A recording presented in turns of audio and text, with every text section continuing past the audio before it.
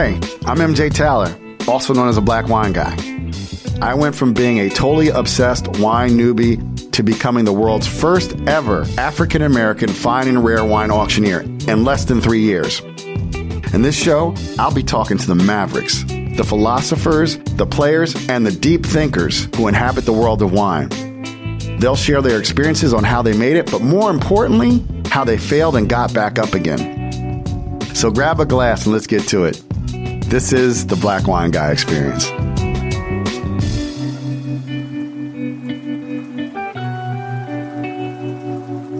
Hey, what's up? I'm MJ and welcome to the Black Wine Guy Experience. Super excited today. I'm in the studio with Dustin Wilson. Dustin is an entrepreneur and a master sommelier. And in 2016, he co-founded Verve Wine, which is an online-focused wine retail business that has physical locations in New York City and San Francisco, and Chicago is coming soon. So he's got the whole of America covered. And he is the former wine director of the 3-star Michelin restaurant 11 Madison Park. And it was that expertise that led him to a leading role in the critically acclaimed wine documentary series Somm. And he was in Somm 1, 2, and 3. Dustin, that's what I know about you. What would you like to say to everybody now that you're here? Oh man, I don't know. I think that's all fancy stuff, but I just like to have a good time and drink good wine and do stuff that I love. Awesome, man. That's basically it. Awesome. Well, welcome to the show, man. And thank you. It's great to be here. Yeah, it's really cool to be here with you. This is one of those things where social media works right. I remember when I came on Instagram, like 2017 as the Black Wine Guy, you were like one of the first people to follow me. I don't know what it was. And you always, if I went into your DM, you always responded to the DM. You're very approachable, which, is super important with wine. And also, you're like a little bit of a maverick. Like you're in the Somm movies. You had like a cush job. Like why would someone leave 11 Madison Park to go into retail? Yeah. I get that question a lot, actually. People thought I was crazy when I was doing it. And, I probably was a little bit crazy at the time because, EMP is a phenomenal restaurant and we had a great wine program and, I had like 6 sommeliers underneath of me or I should say working with me. We're popping open crazy stuff on a nightly basis. It was awesome. But I spent about 20 years working in restaurants. And, is about 35 years old, mid-30s, and I'm kind of looking at my life. And I'm like, all right, well, what am I going to do in the future, right? So it's kind of started thinking down that path. I'd spent so much time, basically from my early 20s until then, chasing the career. And, at a certain point, I was at EMP, and I'm like, all right, well, what's the next like 10 years or so going to look like? And, I started thinking, okay, I could stay here at EMP. I'm not going anywhere. Potentially they'll grow into a larger group and I can be like maybe a corporate wine director or something like that. And I think that probably could have easily happened. But, there was this kind of itch inside of me that I always wanted to do something on my own. I wanted to create my own business. And, I kind of wanted that for a long time. And even when I started at EMP, I remember thinking, I'm like, all right, this might be like my last, like, quote unquote job, at least, as I was hoping.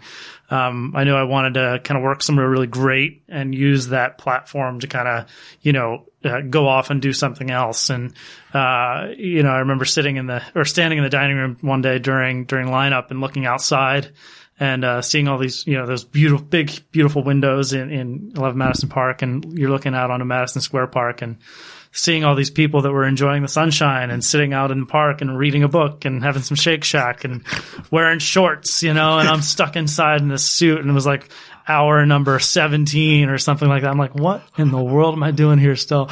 It's time to figure this out, So there's a couple things. I mean, one was kind of the itch to do something.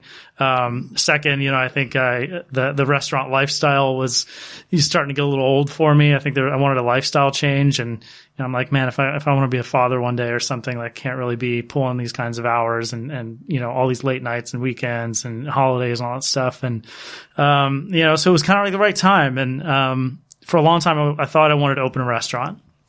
But then I think, being exposed to EMP and kind of what it took to execute at that level, I think it became really quickly clear that, do I want to kind of spend the next 10, 20 plus years of my life kind of in this same sort of zone? And, started thinking about other options. And for me, the important things that I decided, or the priorities for me, were to, kind of balance my life out a little bit. I wanted to be able to create time for myself to, if I have a family one day, to be able to do that. Second was to, spend time with loved ones and kind of be around that.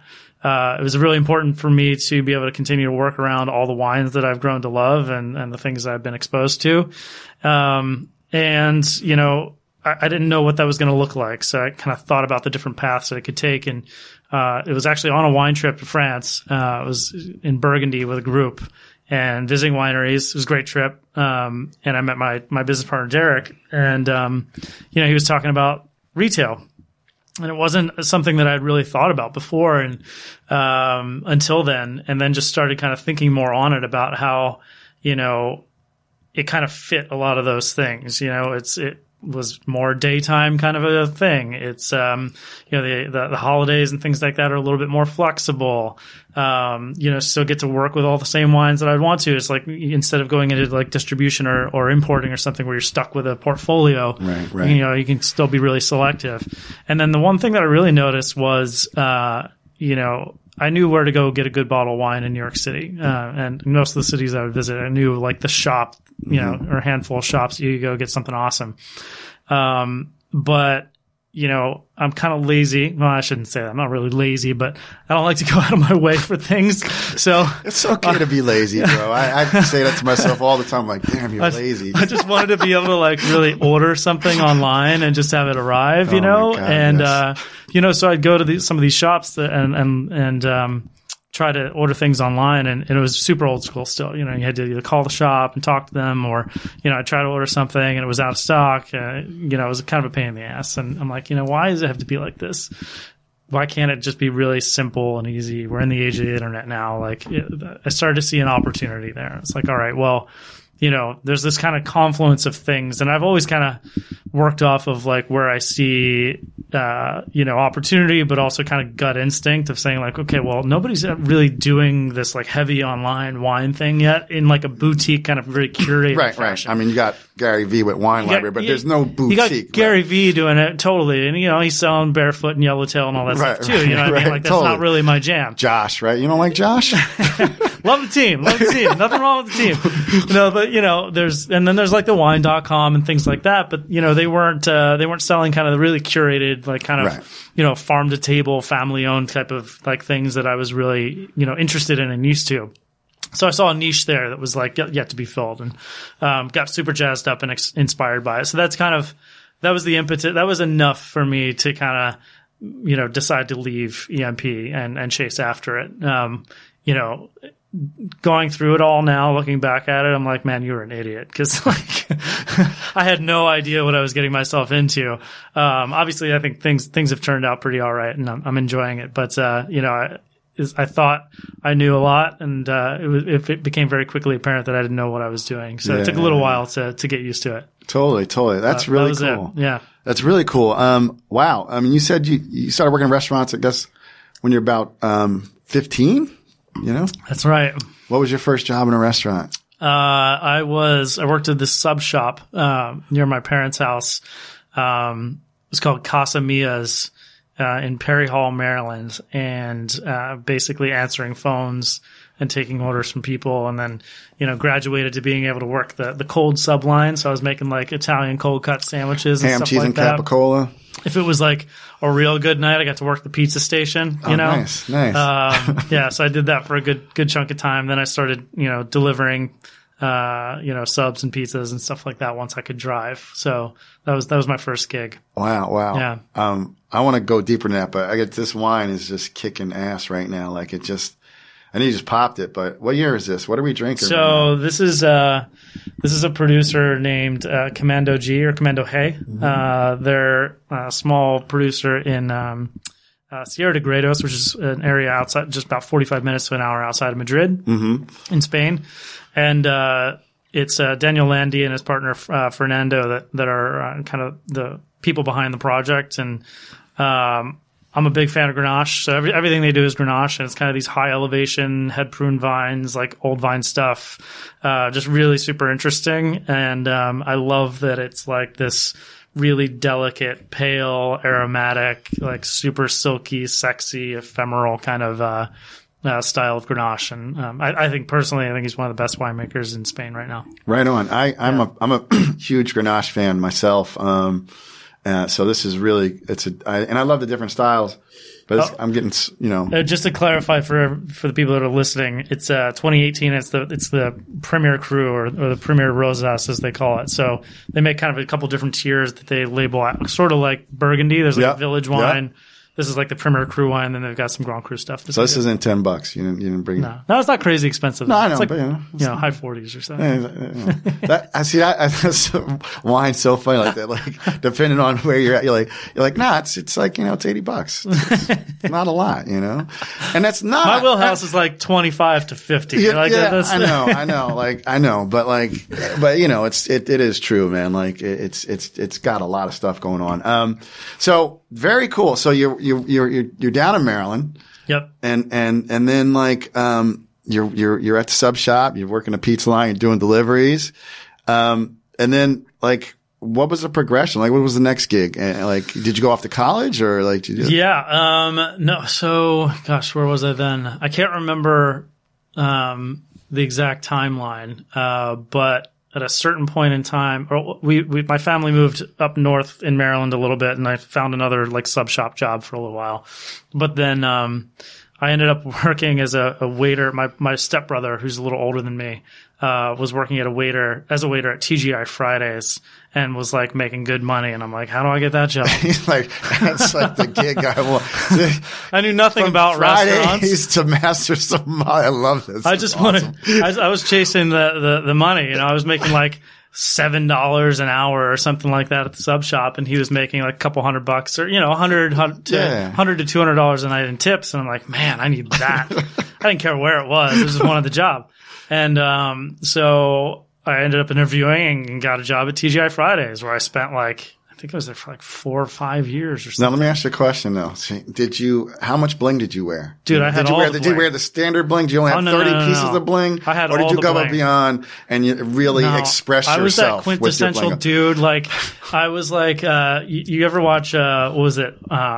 Office Space? Yeah, that's what I'm thinking about. Were you the guy the guy? Fuddruckers. Fuck yeah, that was me. That was you. I love it. Not quite as douchey as that guy was, but yeah, I was really competitive. I wanted to sell more than everybody else. I wanted to oversell on the big margaritas and the appetizer platters and all that kind of stuff because I wanted the bling. I wanted it. Yeah, nice. And so I think that's why they let me stay for so long. So I started as a waiter there and eventually became a bartender when I turned 21. Okay. And that's where I started kind of getting exposed to booze and Got it. And, originally it was just making all the kind of quirky cocktails and things like that you get at a place. Buttery nipple. What all that like mudslides and, stuff like that. And Sex on the beach. Yeah. I'm dating myself. Sex on the beach was a big drink. Totally. Yeah. Same. Yeah. But, Malibu rum. At the time, I thought I was the coolest person in the world, and making these drinks and I was making good money and I was like, oh, this is great. And I finished up school and, my options, I was a geography major in college, with a business minor. And I, quickly realized that any job that I was going to take, that had to do with my diploma was, going to be a significant pay cut from what I was making as a bartender at the time. So I had a really hard time with that. I didn't like making less money. So, Hi, I'm Mr. Wilson. Welcome to geography. Right. You want to go that route? I mean, I love teachers, and I thought about it, and I really respect what teachers do. My mom was a teacher, and but I couldn't give it up. I liked kind of the lifestyle and things. So I didn't know what I wanted to do with my life. There was a good chunk of time there, like post school, that I just had no idea what I wanted to do. But I had that too, like for like 25 years. So I get it. Still not quite sure. Hoping this thing works out, this podcast. Yeah. I did major in communication, so maybe I can there you go. squeeze something out of that degree, man. Yeah, exactly. But that kind of that bartending gig definitely got me into booze a little bit, and started to kind of pique my interest in like, what's the difference between like vodka and gin, and why is this Grand Marnier like so much more expensive than these other things? And it got me intrigued. And then from there, I ended up getting a job as a waiter down at a place called Ruth's Chris Steakhouse, which is like a chain steakhouse. Yeah, Ruth. Everybody knows Ruth's Chris. Down in Baltimore. I went to the one in Beverly Hills. I thought it was like the best meal ever at the time. I still love Ruth's Chris. I mean, they got good steaks, man. Steak, I mean, covered in butter. There's hot plates. Right. Like, and they have, they have all your big California heavy cabs. So, you can get a decent bottle of wine there. Totally. So, and when I got there, I knew nothing about wine, and I was very clear with them about that. And they didn't have a sommelier there, or anybody really to kind of teach you about it outside of the waiters themselves that had been there for a long time. And there was definitely some like career waiters there, and that's kind of where I got into wine, was the kind of the head waiter, if you will, that had been there for, a decade or so, and always worked the best section. And he's like, look, if you want to make money here, you got to learn the wine list. And I was like, okay, well, teach me, and he sat me down for my first tasting. And I remember it was, we did some Chardonnays that we were pouring by the glass. And I just tasted like the two different ones. And he was like kind of showing me the nuances between them both. I was like, this is amazing. This is so cool. Like, this is crazy. So, from there, I bought my first wine book, which was Wine for Dummies. Me too. Oh my God. That was my first wine book when I got it. And let me tell you something. That is a great book. It's a great book. It's probably, it's one of the best books ever written. Yeah. It was awesome. It did the job. It really did the job. I love so, that book. I still have it to this day. Do you really? Oh, yeah. I lost mine. I lost mine too, but I bought one again a few years ago. Oh, did you? Okay. I had to. I wish I still had mine. Yeah. But once I kind of like started reading that book, I got fully hooked really quickly and found myself, paying a lot of attention to that, and bought some other books, and then was going to the wine stores and like perusing shelves, and spent, an hour in there just kind of looking around, and would buy a bottle and go home and drink it and like kind of learn about it at the same time. And, I just fell in love with it. And, at the same time, I still wasn't quite sure what I wanted to do with my life. It was kind of up in the air. And, I'm a big skier. I like to ski and I love the mountains. And, so I was like, you know what? I've got some time to kill. I'm still young enough. I want to move to Colorado. And I want to live in Colorado for a little while and just ski and like have some fun. So the goal was to kind of move out there and find a job where I could keep learning about wine, work nights so I could ski during the day. And that was the plan. So this was in 2005 that I moved out there and landed in Boulder in Colorado. And, I was there. I had no idea where I wanted to work. So I was just kind of going around to restaurants and like, checking out the wine lists and seeing what they were all about, or trying to read some reviews. And I remember, this was back when like you couldn't just like take your cell phone from one state and like take it to a new state. You had to like get a new phone number. Oh, yeah. Like you couldn't transfer your phone number. Back then. I remember that racket. So I had to go to the Verizon store and get a new Colorado phone number. And I just remember asking the one, I was like, hey, I just moved here. I'm looking for a good restaurant job. Do you happen to know of any good restaurants? She's like, well, my boyfriend's a pastry chef, happens to be, and he loves this place called Frosca Food and Wine. He said he thinks it's the best restaurant in the state. And I'm like, oh, okay. So I, figure out where this place is, and I go down there the next day, and I just can't imagine like what they must have thought of me on that first day, because I walk in and I think I had like a holy t-shirt on and, a pair like of with Jesus Christ on it, or just like no, like had holes in it. And like cargo shorts, and I probably looked all disheveled. And hey, I was wearing cargo shorts earlier today. and I go and I didn't want to eat or anything because it was kind of expensive, but I just wanted to see their wine list. So I just asked to see their wine list. I'm paging through it and I'm like looking at this thing. And remember, I came from like Ruth's Chris, where it's like all big Napa wines and Bordeaux and like a lot of the big heavy hitter brands, right. And then I'm looking through this wine list and I don't recognize anything. Their whole shtick is like wines of Friuli and cuisine of Friuli, Italy. So it's very Italian heavy. I didn't recognize anything on here. And I'm like, this wine list is weird. Where's the Silver Oak? Where's the Opus One? Exactly. Like, where's the stuff? Where's the Dominus? And I was about to write it off. I'm like, this place sucks. This is awesome. This is awesome. For you guys who don't know, this restaurant, this is awesome. Keep telling the story. This is so awesome. So, I'm about to like kind of leave, and I go to give the wine list back, and Bobby just happens to be there, and he's like, "Hey there, how you doing?" I was like, "Great." He's like, "Are you joining us for dinner tonight?" And, I can just picture Bobby looking at me, and of course I'm not joining for dinner that night. I'm like by myself and like, looking the way I looked. He's like, "You coming in for dinner?" I was like, no, I told him the story. I'm just moved to town. I'm looking for a job, and, I really like wine. So I was just kind of looking around at places that have fun wine. He's like, "Oh, well, cool. Well, here's my card. Let me know if I can be of any help." And, knowing Bobby now, he's right. Mr. Hospitality. Right. So I don't blame him. Right. It's perfect. It's kind of par for the course for him. And so I take the card, I say thank you very much, and I walk out the door. And as I get outside, I look at his card and I see the initials MS after his name. And I knew what that meant. I knew of these creatures called Master Sommelier. There was like 10 of them back then, probably. It was very, very few. Yeah, none. Yeah. So I'd never met one of these people before. So I'm like, holy shit, I just met a Master Sommelier. So tell everybody, crazy. Bobby, so some people might not, some people might not know who Bobby is. Yeah. So quick on Bobby. Bobby he's a Master Sommelier as well. He's the partner of Frasca Food and Wine, this restaurant in Boulder. They also have another restaurant concept called Pizzeria Locale. They've got a place down in Denver called Tavernetta. At the time, it was just the one restaurant, just Frasca. But he is, an icon in the industry. Nowadays, he's looked at as one of the premier hospitality professionals in the business, and incredibly talented guy, hugely successful, and also just one of all around nicest people on the planet, and a badass. The guy like runs marathons. Yeah, runs like sub 3 hour marathons. Yeah, he's amazing. He's insane. Stookie, Bobby Stookie or Bobby Stuckey? Stuckey, yeah. Stuckey. Yeah. Badass, just running with Kenyans in the mountains of Colorado. Yeah. But a super approachable guy. Like I see where if you came up under him, I can tell I totally makes sense now. I knew you worked there, but I'm putting it together. And that first meeting is just so cool. He no, I'll just have some bread. And a bottle of Pellegrino. Yeah, like that. But like he gave you his card, so what happened? I leave and I'm like, oh God, I think there's a Master Sommelier here.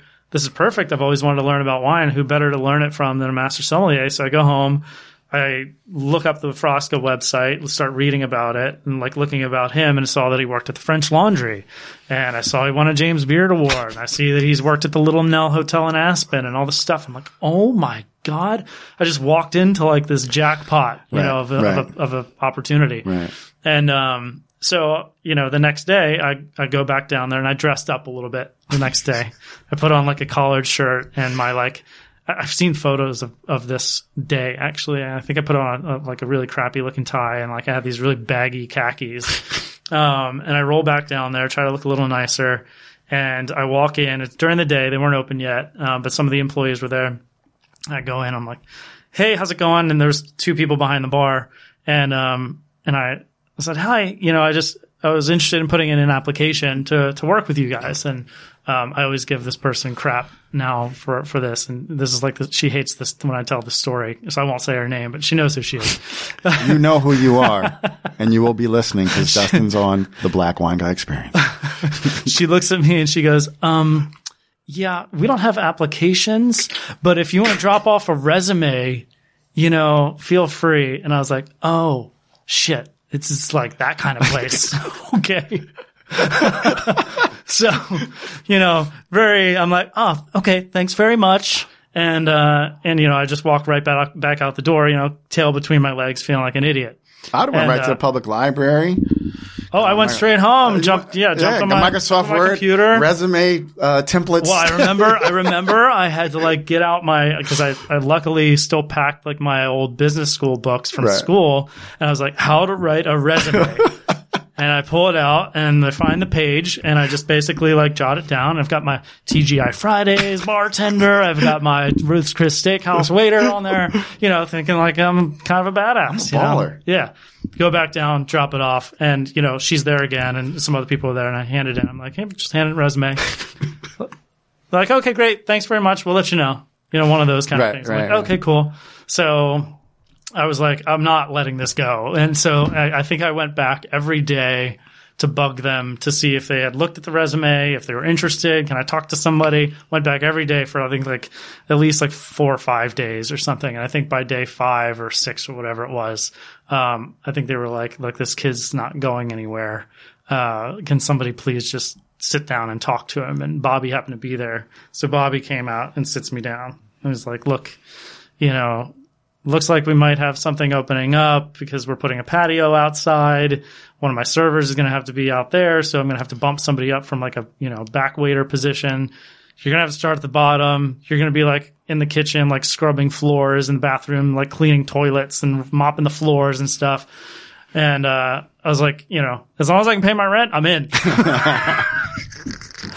And that was it. And then, that's kind of that was the moment that changed my life. Honestly, getting that job and working with him because, fast forward and I ended up being there for 3 years and, worked my kind of way up the ranks and went from that, expediter and back waiter and scrubbing floors and toilets and stuff to waiting tables and then did that for a bit. And then he gave me my first sommelier position and that was it. So, that's kind of where it all started for me. Wow. That's man. Yeah. That's, I don't think that was in the Somm series, so that's good stuff right there, man. The backstory, that's so really cool.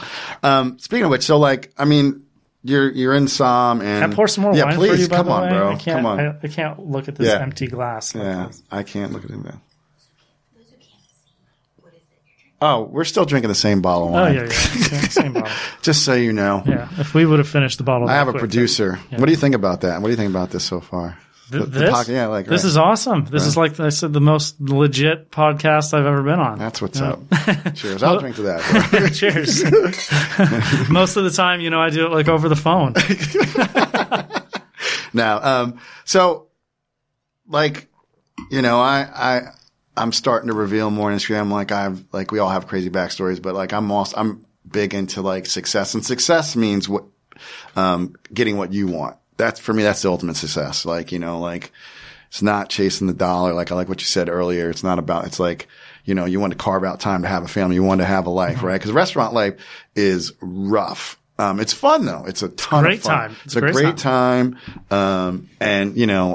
If I got caught up in the perils of it, if you know what I mean. There are perils of restaurant life, Sure, we could exchange some stories. Exactly. But to go from, subs to Fridays to Ruth Chris to scrubbing the floors to being in the Somm series. So he gave you your first job as a sommelier. So it's now become back then, you didn't have, a lot of Somms weren't certified. They just knew a shit ton about wine, correct? Yeah. Yeah.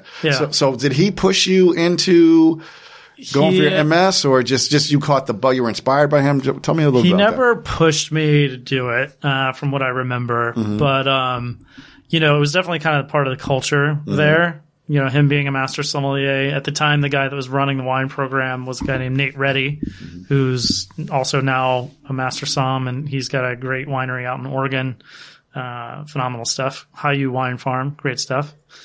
And so it was kind of like, people were going down that path. There was also, oddly enough, Boulder, Colorado, or Colorado in general, had like a ton of master sommeliers there. That's crazy. I went from like never meeting one in my life to they would be coming indoor like a couple times a week. So it was just kind of around me all the time. And these guys were all really approachable. They were super nice. They were highly educated. They were really invested in kind of like watching the younger talent kind of come up, and they just all really inspired me. And, Brett Zimmerman was out there, Jay Fletcher. There's a bunch of these guys that were kind of coming through the restaurant on a fairly regular basis that, I just looked at them and I was like, man, I want to be those guys. I like these guys. And, so that's kind of what started me down the path. And, I got into it, and the plan, I never intended to become a master sommelier. That was never the goal. I just wanted to educate myself more and become better at my job. And, so I took the level 1, studied real hard for it, and, almost got the high score. The guy who beat me to the high score, so I came in second, is now a friend of mine. We've like been buddies ever since.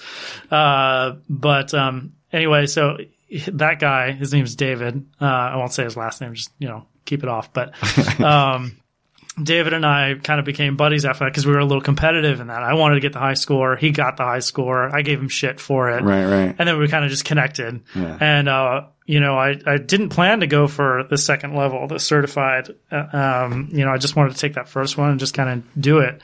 And he calls me up. He's like, I'm taking second level. Are you doing it? I was like, well, I am now. Exactly. You're real competitive. I like that. Did you do any sports when you were younger, or just a little bit? Nature? I played baseball. Okay, yeah. just by nature. But yeah. I didn't want him to beat me to it. So, so he kind of pushed me to go for second level, and then. I didn't pass the second level the first time around, so I went back to do it again, and that really pissed me off, and I had a chip on my shoulder the second time. And so when I passed that time, I was definitely a little more interested in maybe going for the third level just to kind of see if I could get that far. Then it became like a more competitive with myself kind of situation. And but I was like, you know what, if I ever do the third, that's going to be it. That's as far as I'm not going to go all the way. It's just not feasible. There's no way I could do it. I had self-doubt at the time. And eventually, took the second level once, failed, passed service and theory, but missed tasting. Went out, did it again, failed, same thing, passed theory and service, missed tasting. So giant beat down on multiple levels. But then again, it was like, I feel like I can do this thing. I feel like I can get it. And I went the third time and finally got through. And then it became this thing of like, well, all right, you've gone through all this. You just did the advanced 3 times. You've gotten this far. It's the next thing is like right in front of you. Why not at least try? Why not at least go for it? So that's kind of where it ended. And I remember the first time I went out for it, I was obviously totally freaked out and super nervous about the whole thing. And I only passed service the first time that I went. But I remember walking away being like, you know what, this is attainable. I can see like the light at the end of the tunnel with this. I think if I actually really hunker down, I could probably pull this off. And then, the second time around, it happened. So it's nice. Really cool. Yeah. So from your job as a somm at Frasca till you got your master somm, how long of a time period was that? Start to finish. Well, when I took my intro, it was in 2006, and I passed the MS in 2011. So about 5 years. Damn. Start to finish, which it's not short, but it's not too long. I know. It's just perseverance. Kind of somewhere in the middle. Yeah. I mean, but like what I really heard in there, like there's so much perseverance. Like I went to law school and I have not passed any bar exam. And I've probably taken it like 5 times. And I'm not that dumb. I'm really not. But you know what? I think the difference is, you saw something for yourself and you really want to do it. Like once you really want to do it, if you're a competitive person, like, that's really killer. So that's a little opening for something. So, another reason why I wanted you on here is you're very, you're very, you're woke. You're woke as fuck, right? So like I know you're a big supporter of diversity in the industry. Yeah. After all the violence that's still happening, saw a huge movement. The Court of Master Sommeliers has come under fire, and I know you actually have been critical of them. Say a little bit about that, man. Like, why would you you don't listen, man. I'm like, if I was white, I'd just do my thing. I mean, I got black friends. I'm cool. You don't have to you don't have to be a muckraker. Ruffle yeah, feathers. exactly. You don't have to be a muckraker. Yeah. I don't know. To me, it was, I guess I think I tried to see it from a few different perspectives, and, for better or for worse, the Court of Master Sommeliers is an organization that's looked up to, by many in the industry across the globe as, the pinnacle and like the leaders of this industry. And, I think I was already a little kind of annoyed with the organization, if I can say that, from the year before. You probably heard about the cheating scandal. That's right. Yeah, you were very vocal about that too. The more I thought about it and I started hearing some of the stories, and just it wasn't great. I didn't love the way it was being handled, and and then I started noticing that there was this culture of don't say anything, don't ruffle feathers, shut up and get in line kind of thing. I was like, fuck that. I'm not, no. I was like, Baltimore. From Baltimore. So you ever see The Wire? Right. I'm like, I'll fuck you up. I'm like, that's why I tell people, I'm from Jersey, man. Don't so fuck with me. It just didn't seem right. I'm like, guys, this is not right. To me anyway, it just didn't seem right. And, there was a small cohort of us that kind of were all on the same page with that. Right. And, going through that process, really gave me kind of some insight onto how the organization operates, and some of the kind of what am I trying to say? Kind of the holes in their systems, so to speak. Sure. Not accusing anybody of anything personally whatsoever, but it's there's kind of the way the organization is structured. It kind of made things really tricky to kind of navigate these waters, and learned a lot about it. And, we ended up ultimately walking away from the whole situation without really gaining any traction on it, and spent close to a year and a half kind of pushing to have something change. Nothing changed. Left a bad taste in my mouth, as well as some others. And, and then this all came about, and they were dragging their feet, and here we are again. I'm like, guys, get your freaking shit together. You know what I mean? Yeah. Come on, let's go. Again, their whole mentality at the time was kind of like, oh, this isn't our problem. Let's just stay out of it. We don't want to dip our toes into these waters when it has quote unquote nothing to do with us.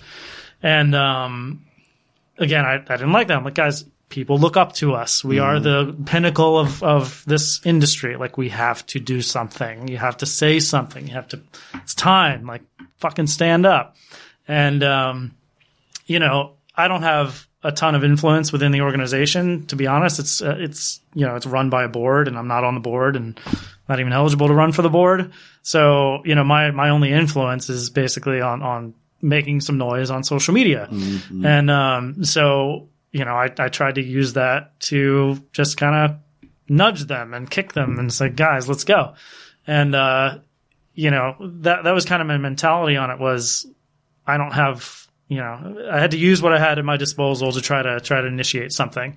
And, I think ultimately they had some missteps with the whole situation. They are making up for that now. I went through a brief period of time where I was kind of like, do I want to stay a part of this organization? Do I want to bounce? Is this, something that I continue to believe in? Or, do I believe that they can change and get better and kind of fix some of these issues that they have? And, I've battled with that for a good chunk of time. Obviously, you probably saw some people did exit the organization. Yeah. And I don't know that you should, because I know with stuff with politics, sometimes you have to be in the mix. Totally. You have to be in the muck and mire. So while I get why they're making this huge statement, you're the guys at the 68 Olympics with their fist up, right? They made a huge statement. Right.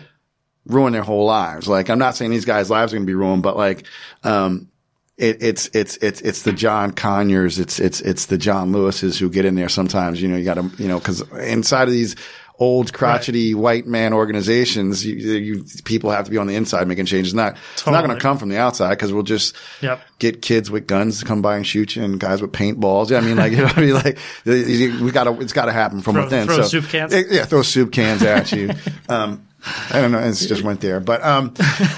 But yeah, and that was exactly my thing. It's, I kind of was waffling back and forth and ultimately decided, I'm like, look, it's, I think, the organization, whether I stay in or not, like, is still going to be looked at in this way. And I can either be a part of some change and try to push for some change, and stay in it and kind of, and get my hands dirty, or walk. And it just felt like the better thing to do is to stay in and try to push. Yeah. So, that's ultimately what I decided to do. Yeah. Totally cool, man. And so like that, it's like looked up to like, how old, like it's an old organization, right? Like, yeah, I mean, it was started back in the 60s in London. Well, really, there you go. Yeah. Those Brits. It hit the shores here in the early 80s or mid 80s, I think. I can't remember the exact year.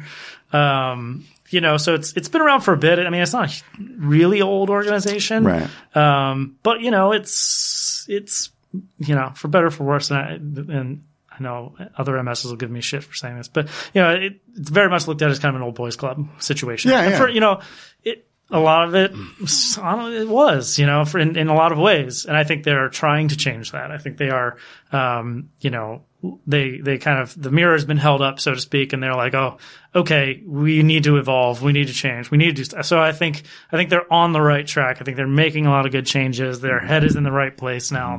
They're pushing. It's getting better. So, we're not there yet. I don't know if we'll ever be there fully. But I think at least there's this kind of new energy that's kind of emerged in the organization that is really positive, and I think is going to be in the next, call it, 6 months to the next 10 years, I think really positive for both the organization as well as the industry at large. Yeah. And to be fair, I mean, people, no matter, it's just all that aside, no matter what, it's rigorous. It's a rigorous program. Totally. You know what I mean? Like, yeah. and I think people, I'll probably get shit for this, but, like I see people like saying, blah, blah, blah, this is racist. I'm like, it might be because we live in America, but you're talking the best, the top organization, like only the best basketball players in the NBA. Like there's not like just I want to play basketball. It's not just I want to be a sommelier. And it's like, right. Like you said, like it was 5 years and there was times you were going to walk away. Like it takes perseverance, you know. Yeah. But it is definitely, good that they are taking strides. It's like wine, right? Like, you would get bored drinking the same wine every night. Like, seriously, I don't care what it is. I don't care if it's Rayos. You can't drink Rayos every night. Right. You could. You could, but like, it would get boring. It would get boring after about a year. But you know what I mean? But like, it's like you said earlier, like, the ability that, you knew where to get good bottles of wine, and like how Frasca attracts you because you're like, oh, I've never known these wines are weird. You know what I mean? I think it really highlighted though, part of a broader issue within the industry that, I think wine is, I like where things are heading right now. Like it's becoming an industry that's more open and more diverse, and like people are making some noise and changing things up. And I think that's really what it needed because, for a long time it was just kind of the same old types of people that were, a part of it, or like the, it was just kind of closed off and a little bit more exclusive, and it's not what wine's about, right? Like wine is, meant to be shared. Like we're drinking it right now. It's sitting at a table with a group of people and like having a great time around it. And, I think there was kind of an air of exclusiveness to the wine world that I feel like is breaking down right now. That's, I think, a really positive thing. Speaking of which, my glass is getting a little low. Yeah. Let me please pour me some more wine, Dustin. Oh man, thank you, man. Getting like this sweet sour cherry thing in here and just like some peppery spice. Yeah, really so good. Fun stuff. This is really good. And that's the thing. Like I tell people, or I like to think like that's the thing. Like sit down with someone, have a glass of wine, and have a conversation, the world will really actually become a better place, you know? Totally. It's got to be wine. Can't be hard liquor. Can't be oldie. Can't be anything that'll get you amped up and want to fight. Can't be Mickey's. It's got to be some wine. Wine's like a perfect alcohol range. It really is. It's just, it's a little stronger than beer. Exactly. It's not going to get you too hammered like tequila. Exactly. It just provides a little lubricant, you know? Exactly. And that's the thing. Like, people, like, it's not about me, but like, I was lucky. I knew someone whose family owned a great store in New York. That's how I got in, right? So I had a little different experience, but I didn't have to start at the bottom. I actually started at the top and then went down other direction. But it's been really, interesting and good to see and, hear more voices. And, that's something I peeped with you. So, in the beginning, we talked about how you were like, what was I crazy for going to retail? But then like when COVID hit, what'd you think? Cause you see restaurants closing and you have a online based business. Like I would be like, I'm a genius. We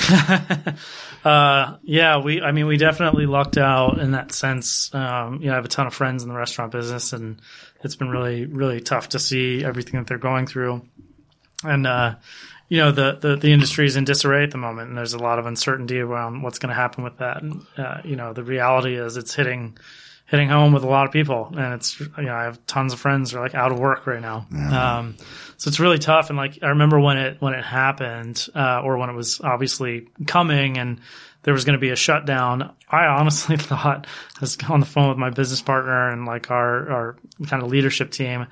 And I was just under the impression we were going to have to close. So I was like, there's no way they're going to keep like liquor stores open. We're not quote unquote essential. What's essential about getting your bottle of vodka or like buying some wine? Like what? It's crazy. Like grocery stores, sure. But like booze shops, no. And then the regulations came. Like, so we were ready. I was like looking at how to properly go through the paces of like, furloughing or laying people off or, what does our financial situation look like? Kind of going through all of that. And then the regulations come out and, package stores, as they call them, or, liquor stores for better or for worse, were considered essential and allowed to stay open. And we're like, oh, well, all right. So then, then we're trying to figure out, all right, well, how are we going to operate? If we're able to stay open, how do we keep our team safe? And, keep them employed and make sure that, we're kind of, following safety regulations and things like that. So we decided to close down the stores, to walk-ins and just decided to go all in online. And, I had no idea what was coming. If I was like a smarter economist type of person, I would have been like, guys, this is a massive opportunity. You could have been the Bobby Axe of wine. I was just scared out of my mind and I couldn't see more than like a week ahead of time. And so we closed the stores, did online only. And once the restaurants were shut down, it became very apparent how much people can't live without booze and wine. And, sales just went through the roof. So, we were like, what in the world is going on here? And, it was crazy for the first chunk of time. Things have leveled off quite a bit since then, but, those first like 2 months or so, it was just a roller coaster ride, crazy. And, we're trying to figure out new systems. We're trying to figure out how to get wine to everybody. The influx of orders was just like kind of way more than we were used to handling. The stores effectively became like a fulfillment warehouse. The team went from helping people pick out things and make recommendations to, there's like a line that we built like in the store of just pulling bottles, packing up boxes or packing up bags, getting them out the door. And that became the whole thing. And, we got so kind of mired and caught up in the day to day of doing that. It took me probably 2+ months to kind of like pull my head up out of there and kind of look at the big picture and be like, man, I'm really freaking grateful that like we have this, because it could have been a disaster. So, long story short, really thankful to be in the retail business during all of this, because, it's done pretty well, particularly with the online thing. I think we were we never went into it with that intention. It just, happened to be really convenient for this particular situation. Yeah, yeah. So feel really lucky. Yeah, that's good stuff, man. That's really good stuff. So, it's like, man, we could talk for like another hour, bro. Easily. I still got more wine. We'll have to do it. I'll have you come back. I know. Yeah. Oh, cool. Yeah. Cool. We're going to keep going. Until you got to go. They'll just edit this out. So anyway. Yeah. By all means. Babe, that's good. All right. Yeah, while we're why not? Yeah. This is it's good stuff, huh? This is good stuff. I kind of came up. I'm a little bit older than you, believe it or not, because I'm so pretty. But it's Muhammad Ali is probably closer than you think. Muhammad Ali is I'm a huge Muhammad Ali fan. So, but anyway, I came up in retail in New York, and then in the late 90s, like when all the cult stuff. So I was drinking like all that big, heavy, like the Turley. So I'm like, I've heard like a lot of the guys. I love following your Instagram though. You're always drinking some really interesting, cool stuff. Like things that I don't see everywhere too. Yeah. Thank you for that. Yeah, I appreciate that. Yeah. I mean, I'm going to have to get download some recs from you, I think. Oh yeah, for sure, man. Yeah. I appreciate that. And, but then also like two things. One, like I've ordered wine for, we actually met in person at the Maskin tasting, you're super chill. I remember like, I was like, we had DM, but then I was like, you're pouring, I'm like, hey, I'm a black wine guy. You're like, oh, it was really cool. You're like, and Dan Petrossi, he's super cool guy. Can't wait to have him on the show. He's a really cool guy. He's great. But like I love like your packaging, like the attention to detail that you have, like even like with the stickers, but even when you get something, when it's mailed, it's like, it's wrapped and it's got a big sticker. And like, by the way, I need another No Shitty Rosé, stick, pin. Someone stole that. You've really, you've really given me, some more restrained good stuff, like, some good boho and like, so like, what, like, I'm on an email list, obviously. And like, you're always got these crunchy glug, I use the term, you guys, the kids use glug. Back in my day, we called them porch pounders, something you just knock back. Easy. So like, tell people like, what have you been drinking lately, man? Man, honestly, to be perfectly candid, not a ton. Okay. So I haven't like announced this officially or anything, but my girlfriend is pregnant. Congratulations. Yeah, thank you very much. Wow. So I'm going to be a dad. Wow. Good luck with that. I'm really excited about it. We're really pumped. It's a little girl. She's due this December. You're done. I know. I'm totally done. You're done. My life is over as I know it. It is. You're done. No, but I can't be more excited. Your daughter's finger, you. Yes, yeah, big time. I know. I've already cried like a million times, and she's not even here yet. But no, so she hasn't been drinking. So I've kind of taken that time to like. Good for you. Yeah. Also, not to completely not drink, but not as much as maybe before. Right. So what have you been recommending? But that being said, I think the stuff that still gets me jazzed up at the moment. Obviously things like this, like I'm a huge Commander G fan and I just love everything that they do. I definitely personally love all the kind of glug crunchy porch pounder or whatever you want to call them styles of wine, like kind of those light reds that have good acidity and freshness, but not really tannic, and you can kind of drink them right away. I actually really like stuff that you can just pop and drink. Pop and pour. Yeah. Of course, love the opportunity to drink something really great that's classic. Like it's got some age on it and is like, ready. But I like the kind of simplicity and freshness and easiness of drinking stuff that's kind of meant to be drunk a little more young. And That's honestly where I spend a lot of my time. So, and that could be Beaujolais, that could be some fun Jura wines, that could be, big fan of Chablis in general. I love drinking Chablis. Certainly into, my Italian wines, still.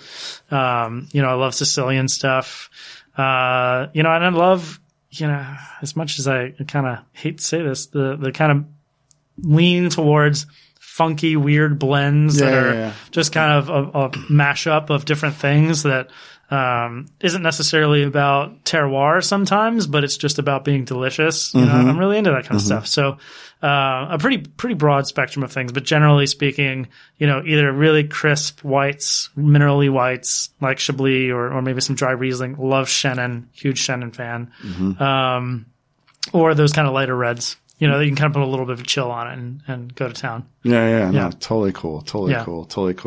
So like earlier you said, it was like Ruth Chris, was kind of like when you kind of open your eyes to wines. What was the bottle of wine? What was the bottle of wine that you had where you're like, yo, I want to do this one. Like, fuck, I want to do this. Wow. Yeah. I've kind of had a couple of those experiences, but I would say the main one, the first one that I remember is, and this was when I was still living in Maryland, and I bought this at the time. I think I paid like $75 or something like that. And at the that's time, a lot at that time. It was the most I'd ever spent on a bottle, and I was like really freaked out to buy it.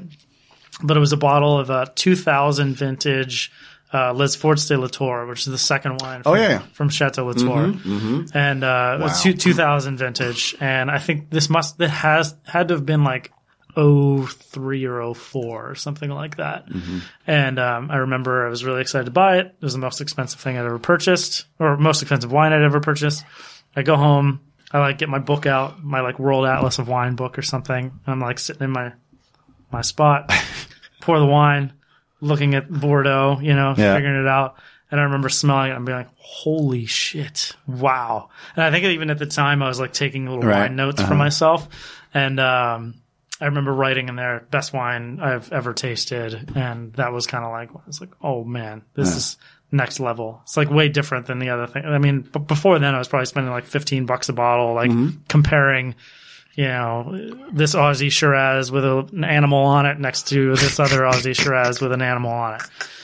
So this was big time for me. The Aussie Shiraz, which shall remain unnamed. Yeah. The wine formerly known as Aussie Shiraz. For sure. That's cool. That I totally get that. So then you have that bottle. So obviously, I mean, you worked at EMP, what's what is the bottle of wine oh my God, what's the wowest bottle of wine you've ever had in your life? The sickest shit you ever had? Yeah, it's hard to say, man. I've been extremely, extremely fortunate when I look back on where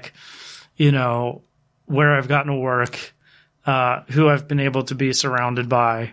The opportunities to open things that I think just not everybody gets to open in their lifetime. I've opened some really crazy stuff between the various restaurants where I've worked and dinners and events and things like that I've done. So it's I feel really, really fortunate to have been open a ton of great things.